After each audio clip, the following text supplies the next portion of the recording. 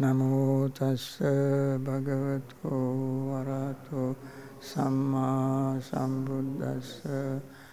Namo tassa bhagavato arahato samma sambuddhassa. Namo tassa bhagavato arahato samma sambuddhassa. Friends, once again I like to focus your attention to Jhana practice, and especially last time I gave an overview of Jhana, explaining the Jhana formulas themselves. But today I try to put them in perspective in the entire teachings of the Buddha. I showed this chart the other day. These here are 37 factors of enlightenment put in 7 categories. And therefore they are called sometimes 7 factors of enlightenment. But in detail, these 7 become 37. You can see them in this thing. First is 4 striving, samvara, restraint, abandoning, cultivating, and protecting and developing. 4. Then 4, the basis of accomplishment, called iddhipada. They are Chanda, Chitta, Virya, Vimamsa. I mentioned them. Chanda is will, Chitta means determination, Virya is effort, Vimamsa is investigation. Then 4 foundations of mindfulness. Mindfulness of the body, feeling, consciousness, and mental phenomena. Then 5 faculties. You count all of them. Now we mentioned 12 of them already. 5 faculties: faith, mindfulness, effort, concentration, and wisdom. 5 powers, the same 5, when we cultivate very diligently, they become a power. I don't have time to explain how to cultivate them, every one of them separately, but I just want to go through this list very quickly to show the place of jhana in these 37 factors of enlightenment. This is considered to be the entire teachings of the Buddha, put in these categories.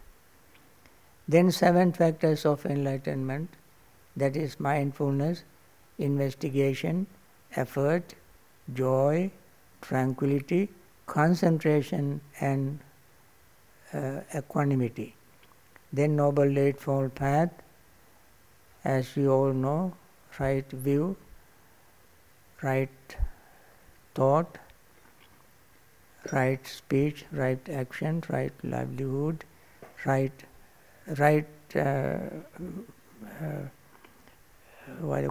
effort, right mindfulness, and right concentration. So we see the right concentration is related to all these 37 factors of enlightenment. That is why I put jhana in the center. You see these arrows. Theoretically, this is very, very important to understand.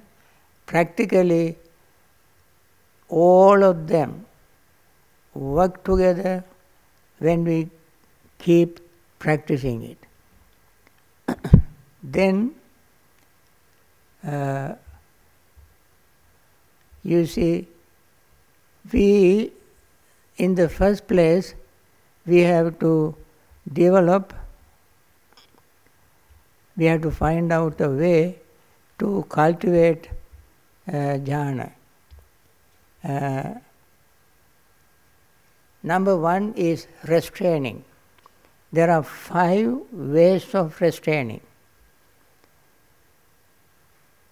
Restraining the senses through following moral and ethical principles. That is number one. And this pervades in our entire practice. Without moral, ethical background, gaining concentration is almost impossible, right concentration. Wrong concentration may be, but for right concentration, moral, ethical principles should be observed diligently. That is a must for right concentration. Then restraining through mindfulness. That is why we practice mindfulness. We repeatedly mention the importance of the practice of mindfulness in order to gain right jhana, right concentration. Then restraining through effort. Definitely, if we have not started something wrong, we make effort to maintain that state. If you have not started anything wrong, stay in that mental state. Don't begin. And if you, by accident, if you happen to commit something unwholesome, wrong, like not only just physical but verbal and mental, like slandering somebody, you have never done it. But due to certain unforeseen situation, you might be influenced by some external forces, society, company, friends, and so on. Then, as soon as it happened, determine never to do it again. And then, once you have abandoned it, your mind is clean, clear, conscience is clear, then cultivate that repeatedly, not to let that happen again. Cultivate the wholesome mental state. That is through right effort, restraining. Then through patience. And lastly, through wisdom. These are the very practical, important 5 ways of overcoming or restraining our senses. Then in the first place, we mentioned there are 5 hindrances. I think during this retreat, the 5 hindrances must have been mentioned several times by monks, these 2 monks and me. So, by now, everybody is very well educated, informed about 5 hindrances. So I don't have to repeat them again. But how can I pass that without mentioning? So I have to mention them again. And you can see on the slide, this is sensual desire, not sexual desire. Why sensual desire? During meditation, we may remember seeing something very pleasant, and mind goes there. You may remember something hearing very pleasant, mind goes there. You may remember smelling something very good, mind goes there. You remember tasting something delicious food or drink, mind goes there. You remember touching something or someone, mind goes there. And you remember thinking of something very pleasant, mind goes there. So, these are the 5 hindrances, and these are how 5 hindrances operating, working. Then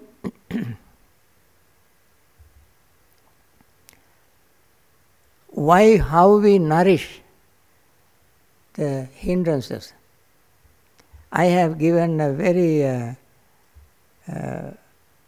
practical, very common sense things. It is actually diluted version of the Buddha's explanation. That is Subha Sanya. Subha Sanya means thinking that this is beautiful.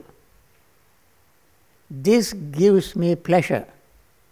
This taste, this smell, this touch, this sound gives me pleasure. So the pleasure pleasure comes through the eyes, ears, nose, tongue, body and mind. I love this. This thought arises in the mind. I want this. This is all I need in my life. This thought can arise. It will make me happy. It will make me feel satisfied. It will make me feel healthy and strong.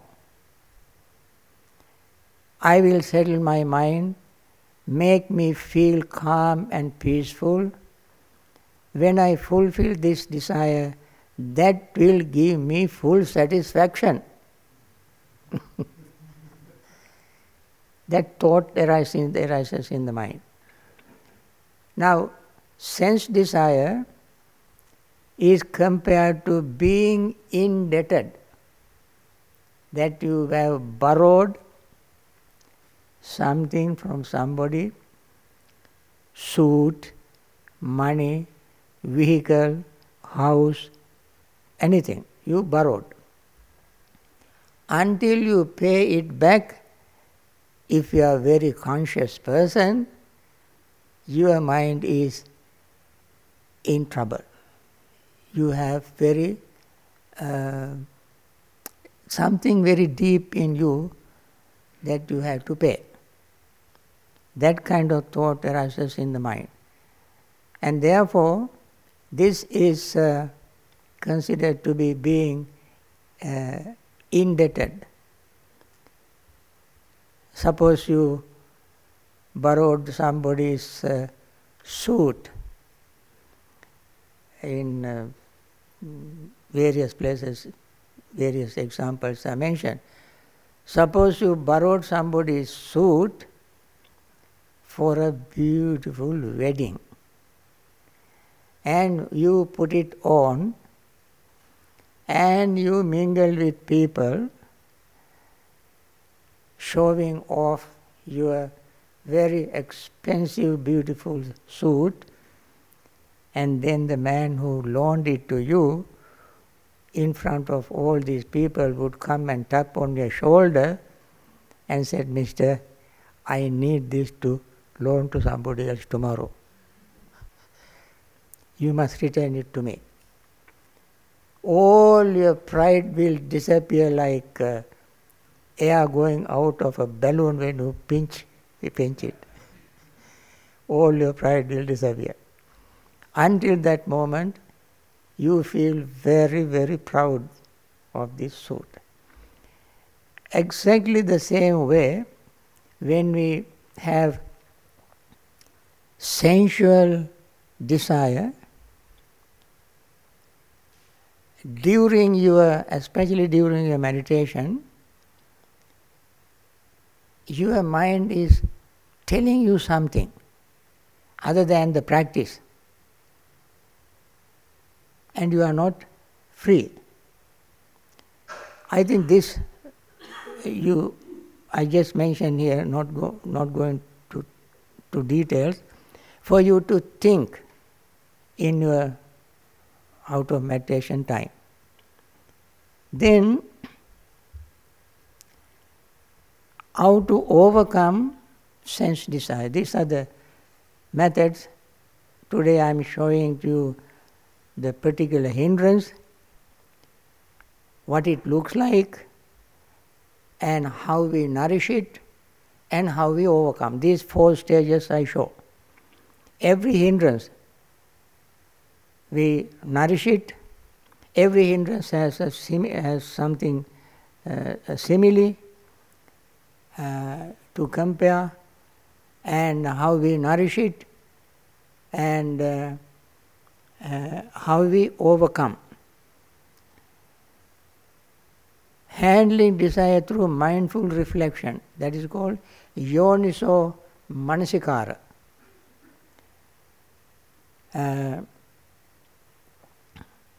Yoniso manasikara means reflecting from the root of desire. Second, considering the danger of desire arising during meditation. Third, thinking of disenchantment, nibbida. That means sense desire. When we mindfully reflect and think of its danger, then arises nibbida. Nibbida means not, that's a Pali word, sometimes it is translated as dislike, or sometimes just feeling sort of indifference. But disenchantment is when we see the reality of sense desire, understanding the nature, understanding the danger, then mind withdraws from that sense desire and come to our meditation practice. Then dispassion. Dispassion, if we have to struggle to have dispassion during meditation. When we train the mind, dispassion arises very easily. Then abandoning. These are these are some ways of overcoming sensual desire. And then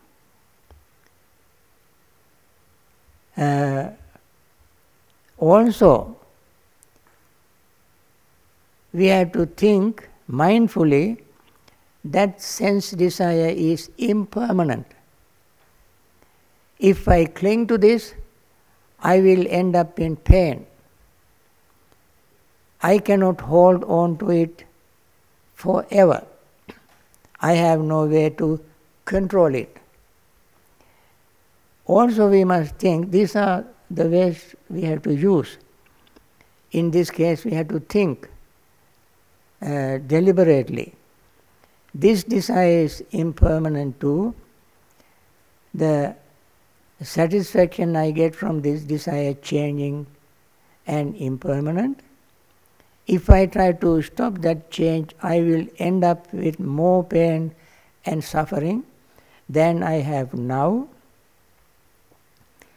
When I cannot control it and make it stay the same all the time, giving me the same pleasures all the time, I will wind up frustrated and disappointed.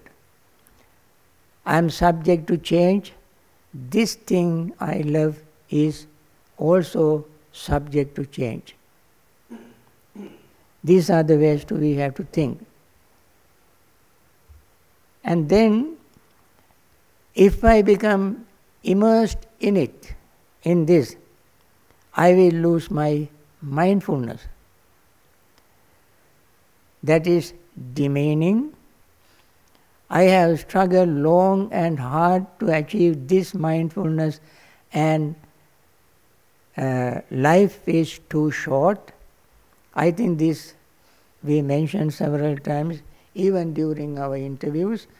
Our life is not indefinite. There is a time period, and we will reach that limit. I have already enjoyed so many things in my life. These are the things that we have to think when we have desire in during meditation.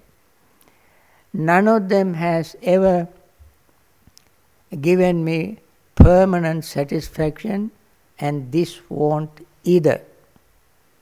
Why should I sacrifice this precious moment for the sake of this superficial, temporary satisfaction of these sensual pleasures? That is the thought of sensual pleasure. And we don't want to sacrifice our valuable, precious moment that we hardly want to practice meditation.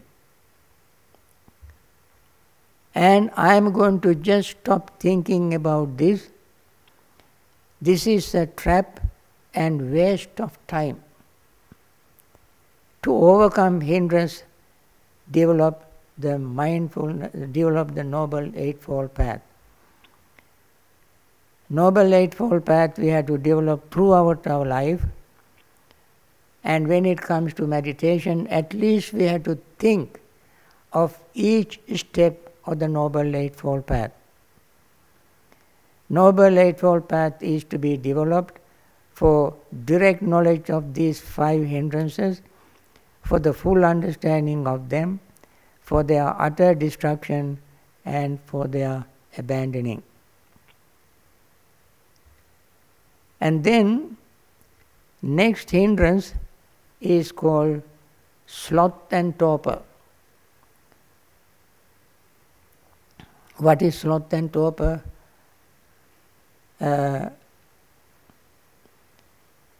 Sloth and torpor is the traditional description given to all sleepy, lethargy, sluggish state of mind.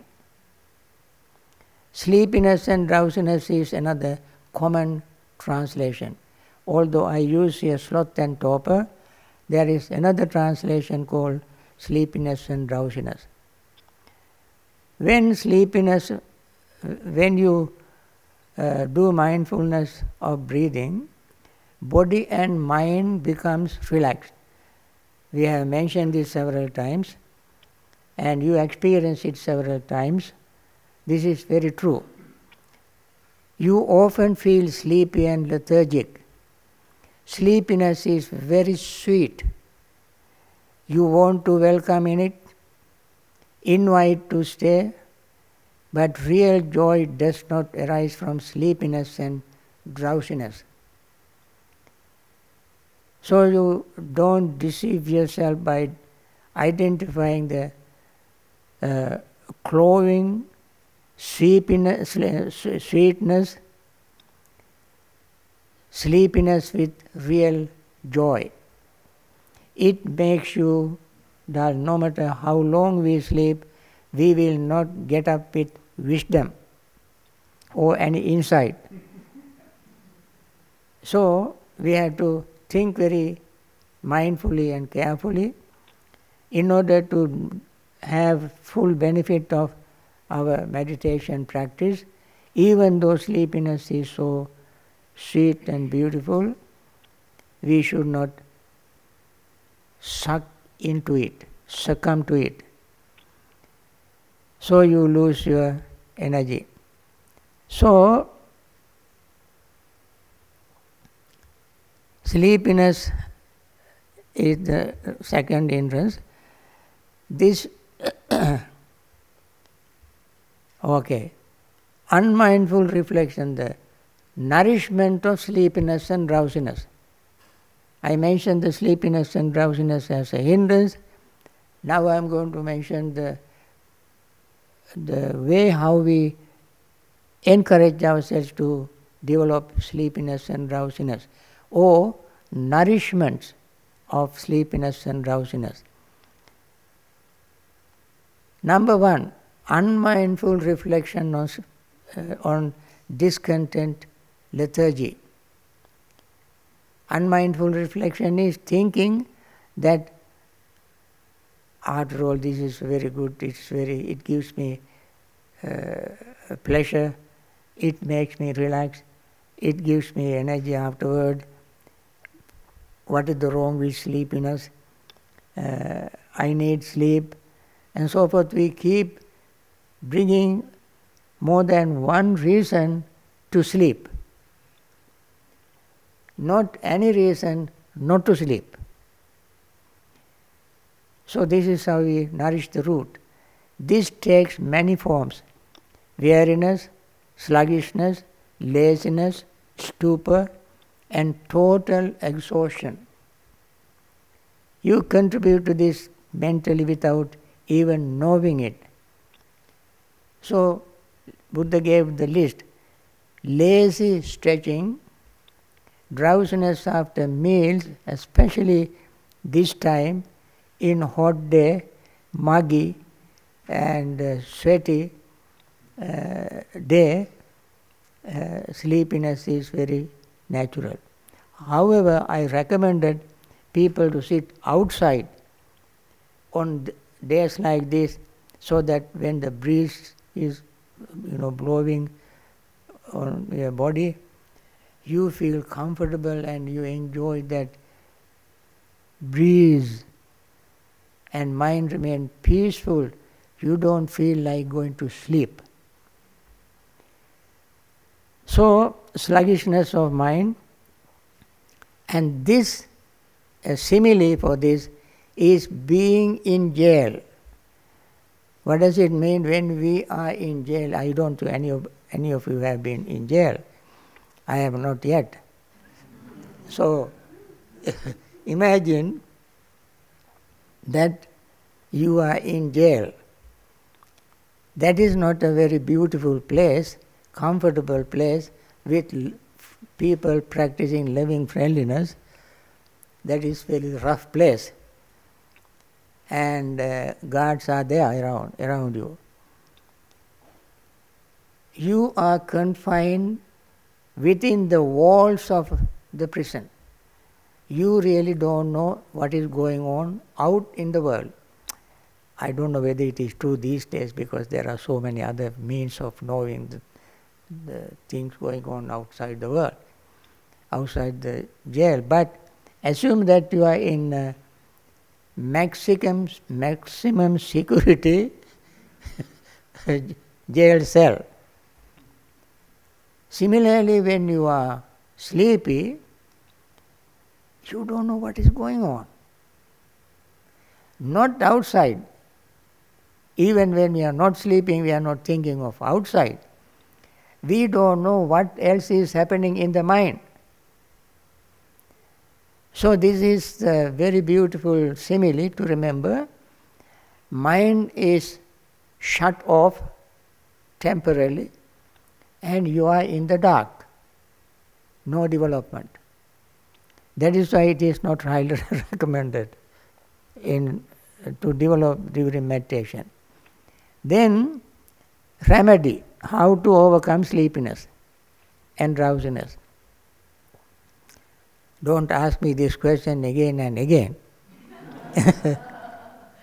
You remember the method, techniques. to overcome sleepiness and drowsiness. Open your eyes. We have mentioned it many times in our retreats. And roll your eyeballs around for a few seconds. Then visualize very bright light and focus your mind on it for a few seconds. We visualize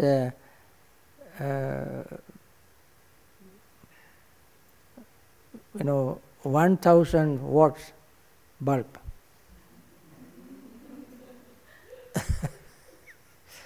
Then your mind will be wide awake and focus on that light. Sometimes people say, when I meditate, I see light. Don't deceive yourself by doing so, because that is a sure sign of sleepiness. Don't do that. But deliberately visualize. The light you claim to have had in you would come without any effort, no deliberation. And that is dangerous. But when you visualize light when you are sleepy, that is useful, helpful. And then take a deep breath, the third method. Take a deep breath and hold it as long as you can, and then breathe out very slowly. When you do it several times, your body warms up, you even perspire, and then your sleepiness also will vanish. And then, this is the next one, I like it very much. Pinch your earlobes hard with thumbs and index fingers. Earlobe. Hard enough. Don't chicken out. And you want to feel the pinch. So you have to pinch hard. Not with fingernails, but the fleshy part of your thumb and index finger. Then stand up very slowly and mindfully and quietly, without disturbing anybody, and do standing meditation. And then, if that doesn't work, walk. You get up, mindfully walk. It is very unlikely that you fall asleep while walking, unless something is wrong in your ears or balance. Then, if that doesn't work, you can see the next remedy is go and wash your face with cold water. And then none of these things works, go and have a nap. That would work. And then, next hindrance is restlessness and worry. That is what we call monkey mind.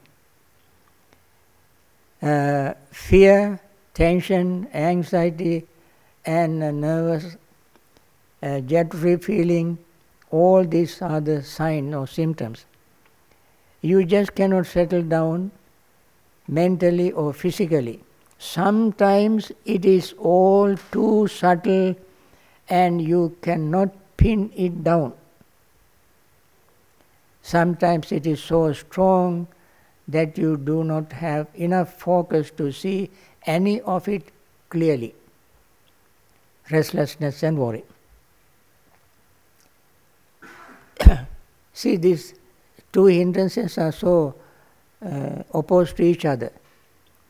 One is sleepiness and drowsiness. Your mind is sluggish, it doesn't go anywhere in your progress. The other is when you overcome sleepiness and drowsiness, then arise your restlessness and worry. And therefore we have to be very mindful to see how these two opposite hindrances are working. It is compared to slavery, a slave, being a slave. A slave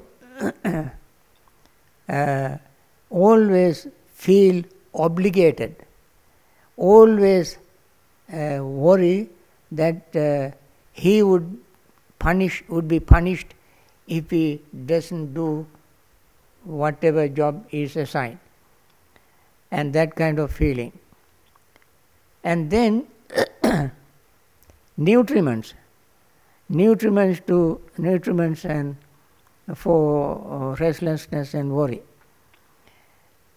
And Buddha said, what bhikkhus is the nutriment for the arising of unarisen restlessness and remorse, and for the increase and expansion of arisen restlessness and remorse? There is bhikkhu unsettledness of mind, frequently giving careless attention to it is the nourishment. For the arising of unarisen restlessness and worries or remorse, and for the increase and expansion of arisen restlessness and remorse. That is, in summary, unmindful reflection. Ayoniso manasikara. Then, to overcome restlessness and worry, these are the method. So I mentioned restlessness and worry as a hindrance. Then I mentioned its nourishment. And now I mention the remedy, the way to overcome it.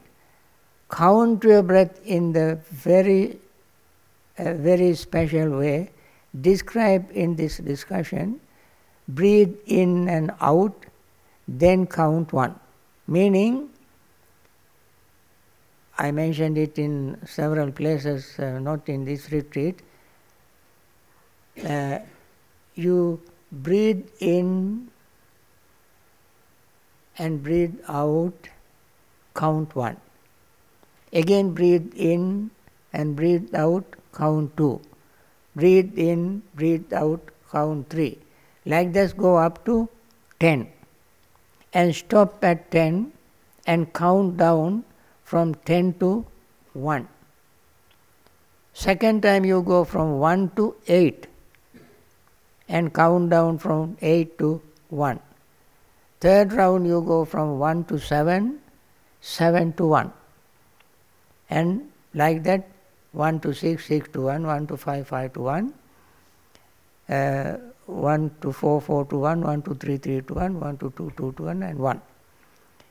When you do this several times, when you go from 1 to 6, your mind starts wandering again. Then you remember you are counting. Where were you? You remember I was at 6. Then you don't know whether to go from 6 to 7 or 6 to 5. So you trick the mind. Then you start all over again. When you do several times, your mind gets so tired of counting. And then wandering, to stop and stay on the breath. So this is how we learn to trick everybody, but we learn to trick ourselves in a wholesome way. We have been tricking ourselves or deceiving ourselves in unwholesome way in most of the time. But in meditation, we must learn a very tactful way to trap our mind, trick our mind to overcome this particular hindrance. Now, Doubt. Doubt is, there are two kinds of doubts that endanger your progress. One is emotional and the other is intellectual. Now,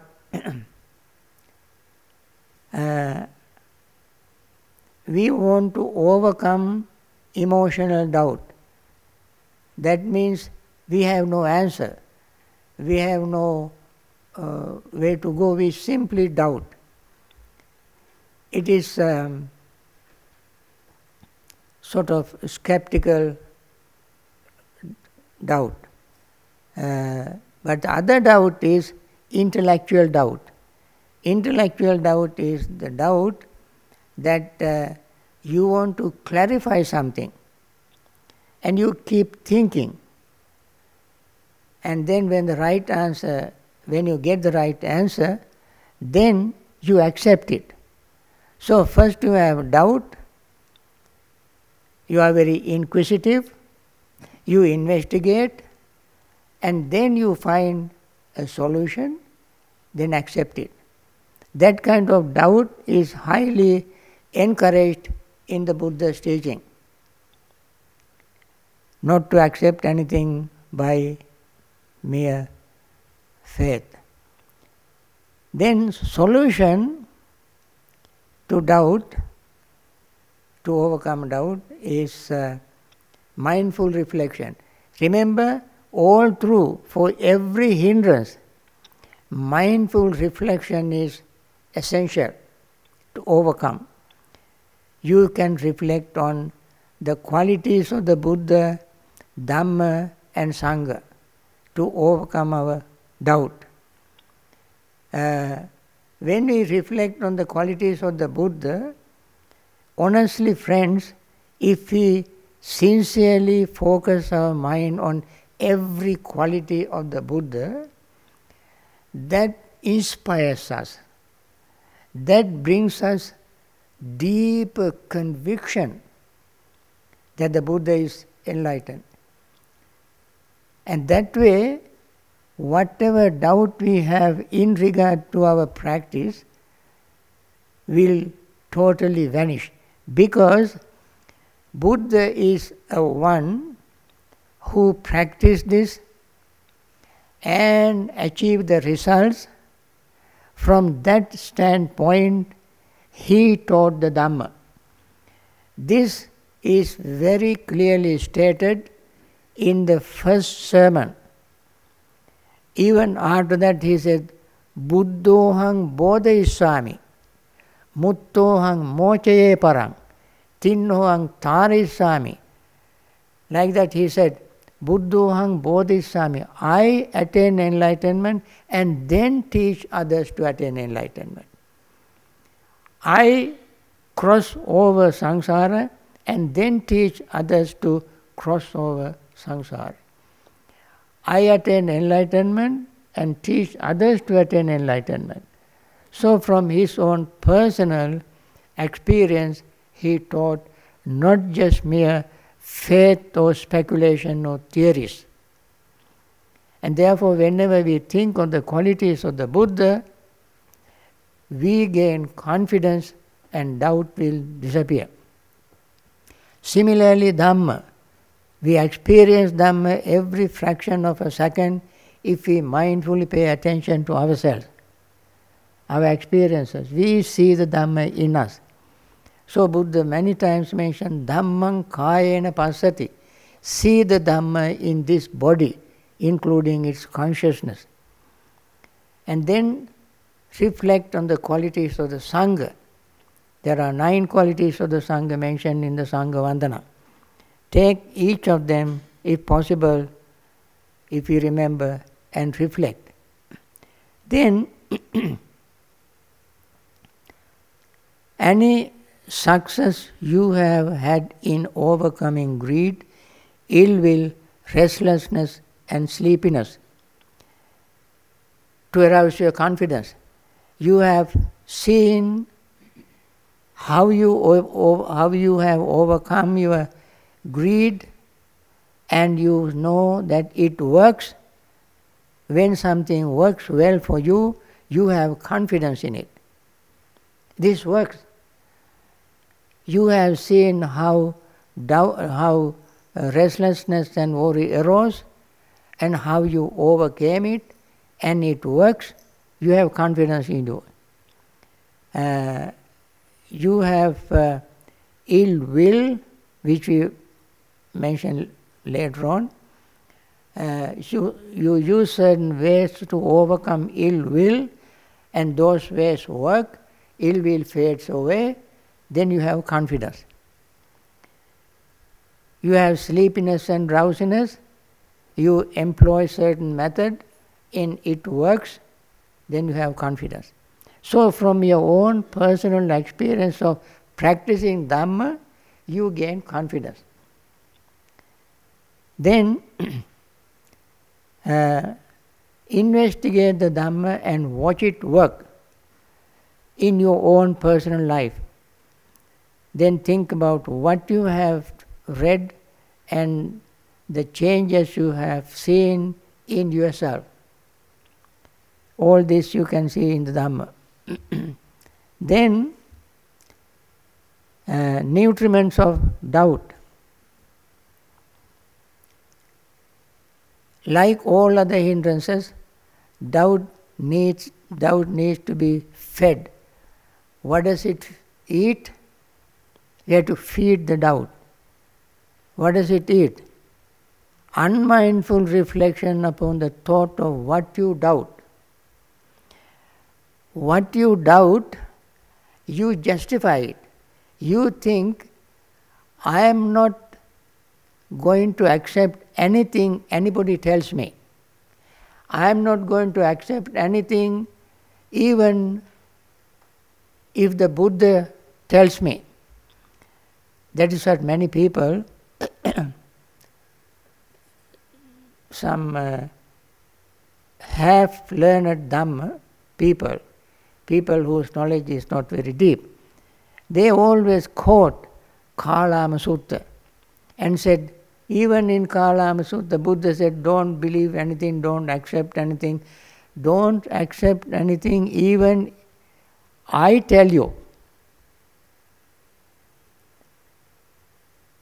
Buddha did not say that. There are 10 points which you are not supposed to accept, but there is a way and the thing that he asks us to accept in the Kalama Sutta. If Buddha says that even if I tell you something, don't accept it, then what is the use of spending 45 years teaching Dhamma? He should have slept and passed away easily, without exerting himself for 45 years, sleeping only 2 hours a day. He taught the Dhamma for us to practice and liberate. And Kalama Sutta, at the end he says, very practical thing, very simple. He said, if you practice metta, karuna, mudita, upekha, for all directions, not limited directions. That means you practice your metta towards east 10,000 miles in the east, 10,000 miles to the south, 10,000 miles to the west, 10,000 miles to the north, 10,000 miles up and down. Then your metta is limited to 10,000 miles, the radius. Buddha did not say that. He said, practice metta to all directions to the infinity. That is why it is called illimitable. No limit, no conditions. And then Buddha said, when you practice it in this very life, your mind is in peace. your mind in peace. If there is next life, even the next life you will be peaceful. Suppose there is no life after death. In this very life you experience peace. Similarly, if you commit something unwholesome, if there is another life, you suffer the consequences. If there is no another life, in this very life, you will suffer. Your conscience will suffer. The society, according to the laws, you will be punished. And the neighbors around you will reprimand you, and so forth, you suffer.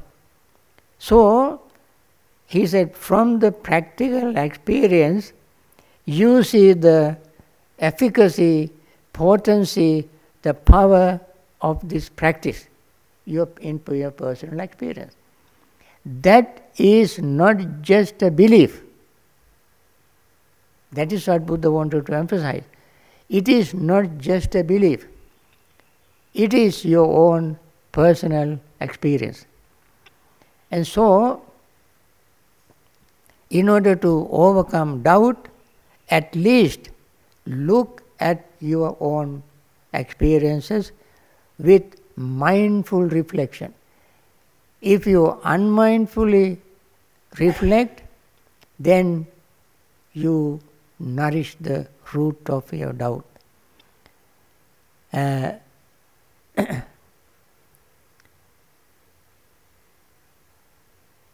Having doubts is natural. Dwelling on the doubts so that they will fill your mind and give you no peace, that is not natural. It is our all enemy, unmindful reflection. And I'll bet by this point that you can guess what the antidote will be. Just remember that. Then, okay. Other part of it is, and what bhikkhus is the nutriment for the arising of unarisen doubt, and for the increase and expansion of the arisen doubt. There are bhikkhus things that are the basis for doubt. Frequently giving careless attention to them is the nutriment for the arising of unarisen doubt and for the increasing and expansion of the arisen doubt. Okay. Then anger, ill will. The English translation for anger is very good word. Ill will. That means our will is ill. When the will is ill, you cannot have good will. Right? The simile also given to make it clear also is sickness. When you are sick, your taste buds are not working properly. No matter how delicious the food is, you cannot taste it. You say the food is bland. And therefore this word I like very much. Not that mental state, but the word I like. Ill will. Ill will can start from a mild annoyance or little irritation.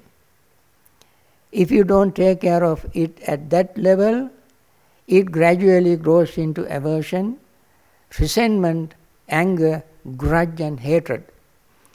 Friends, it is very, very easy for us to have to be annoyed. Very tiny little thing. For instance, in this retreat,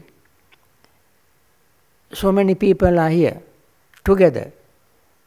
This is not the normal way. Normally you don't live with so many people sitting like this, always like this. But when you come to a situation like this, the person sitting next to you may cough, may clear throat, may sneeze, may shift here and there, or may breathe loudly, or may be snoring.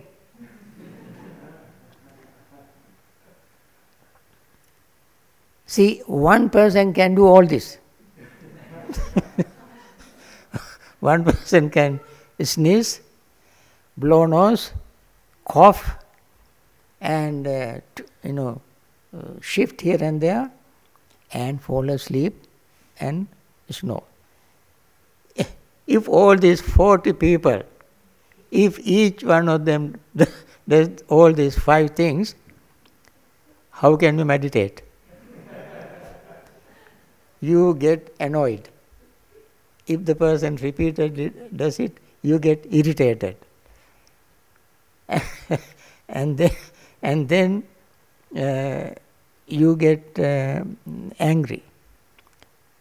By the end of this metta retreat, Jhana retreat, you hate the person.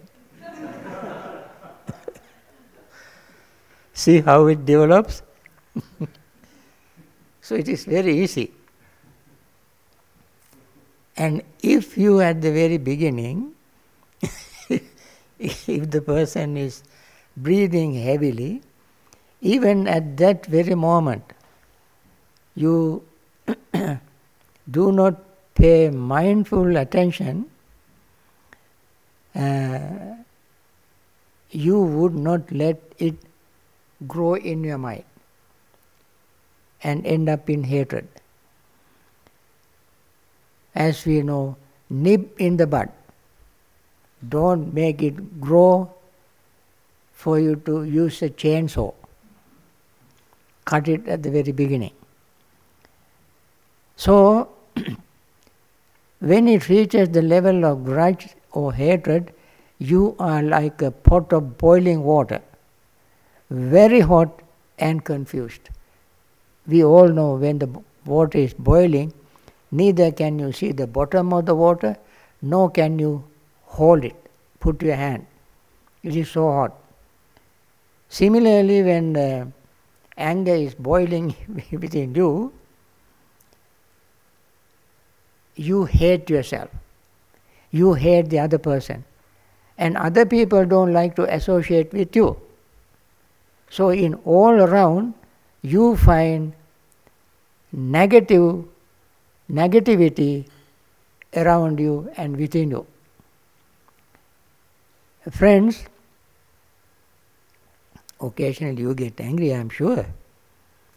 But try to deal with it right then and there. Don't let it go into grudge. So the Buddha gave with this very beautiful simile of sickness. And the English translation is very good, remember. Anger is not strong enough. But hate is not strong enough. Ill will is good enough. Because that is the time our mind is ill. And nutriments. And what bhikkhus is the nutriment for the arising of unarisen ill will and for the increase and expansion of arisen ill will? There is bhikkhus, these are Buddha's own teaching translated into English. The sign of repulsive, frequently giving careless attention to it, is the nutriment for the arising of unarisen ill will. Repulsive, not repulsive dead body or repulsive animal or something, But repulsive mental state, we want to repel it, not attach to it. Since we want to repel it, it is called repulsive. We want to reject it. And for the increase and expansion of addition ill will. Unmindful reflection upon repulsive sight, sound, smell, taste, and thoughts sustain ill will. I gave you one example in sitting. Then, remedy. These are the remedies for overcoming ill will. One is count your breaths. As you experience ill will, when you count your breath, the mind goes to the counting, not to the ill will. And ill will dies by itself.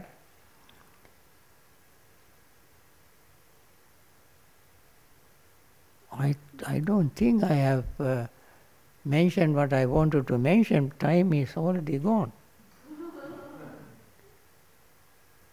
Anyway, let me finish this very quickly. Catch your anger as it arises at the very beginning. Isolate anger from everything else. Avoid angry people. Do some physical exercise and make right effort. There are various ways to do it. And after all this, final thing I want to mention, to overcome anger, that you can find many things. Some are danger of anger and miserable consequences of anger, practicing restraint, and see the wholesome people, wholesome persons, meaning people who do not get angry very often, anger and its cause and impermanence of anger, and the Buddha's patience and Venerable Sariputta's patience. Buddha's patience is very famous, and Venerable Sariputta's patience is not very often mentioned. I want to give little story of Venerable Sariputta's patience. Venerable Sariputta was known for his patience, compassion, wisdom, the skill of expanding the Dhamma and explaining the Dhamma that Buddha started teaching. For all these things, Venerable Sariputta was famous. One day Venerable Sariputta was on his arms round. Then there were a bunch of people sitting by the road, and they began to talk about him. They said, one man said, that monk walking very quietly is very patient. So another person said, come on, how can he be so patient? Let me try. So he gave behind him and gave a big blow to him from behind. Venerable Sariputta even did not turn around to see who beat him. He just walked. This man felt awful. So he came around and came to the front of Venerable Sariputta and paid respect to him and said, Venerable Sir, please forgive me. Sariputta asked, why? Because I beat you. Ah, is it so? This man felt even worse. He said, this man is so wonderful. If you really, Venerable Sir, if you really forgive me, please come and have meal in my house, lunch. Venerable Sariputta said, okay. He went, had lunch. While he was having lunch, he heard a big commotion outside, demonstration, people shouting, take him out. They had clubs, rocks, and all missiles in their hands, and they were shouting, get him out, get him out. We want to beat him. Then Venerable Sariputta thought, now this man is going to get into trouble. Because other people who watched him beating Sariputta were very upset. They want to punish him. And Venerable Sariputta thought, now what to do? Sariputta gave him his alms ball and said, you follow me with the alms ball in your hand. When he came out of the house with this man with the alms ball in his hand, these people said, Venerable sir, take your alms ball back. Sariputta asked, why? We want to beat him. Why you want to beat him? Because he beat you. If he beat me, I forgave him.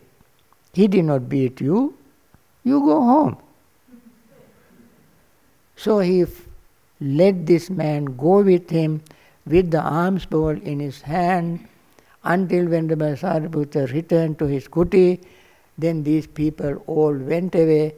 This man returned home safe. See the length of Venerable Sariputta's patience. How much patience he had.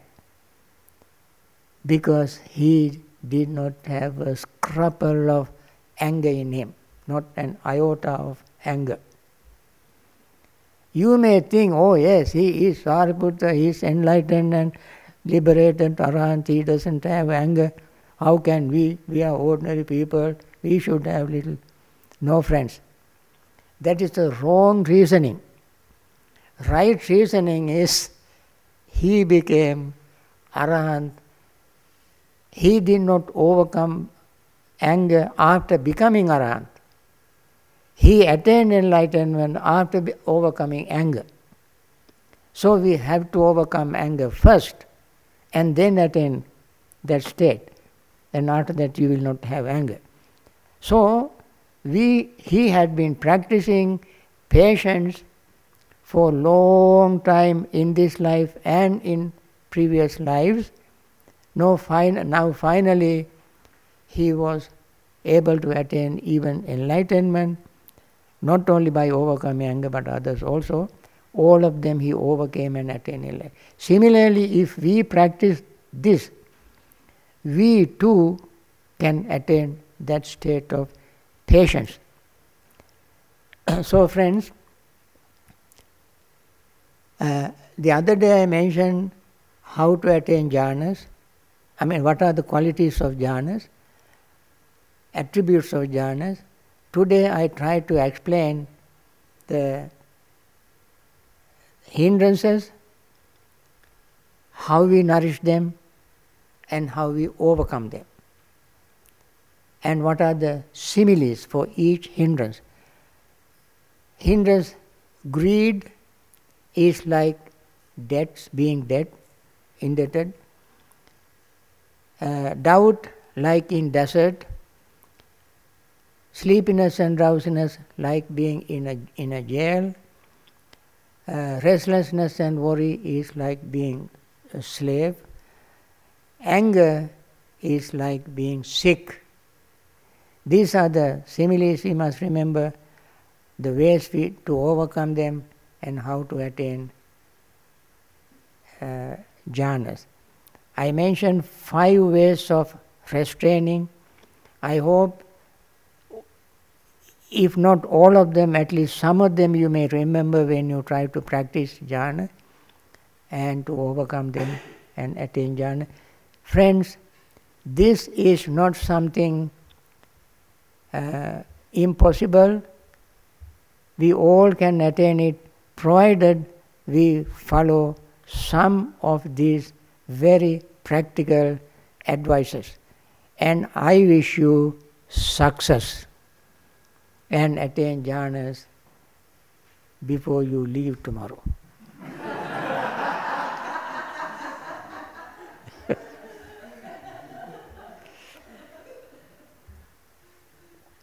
Okay?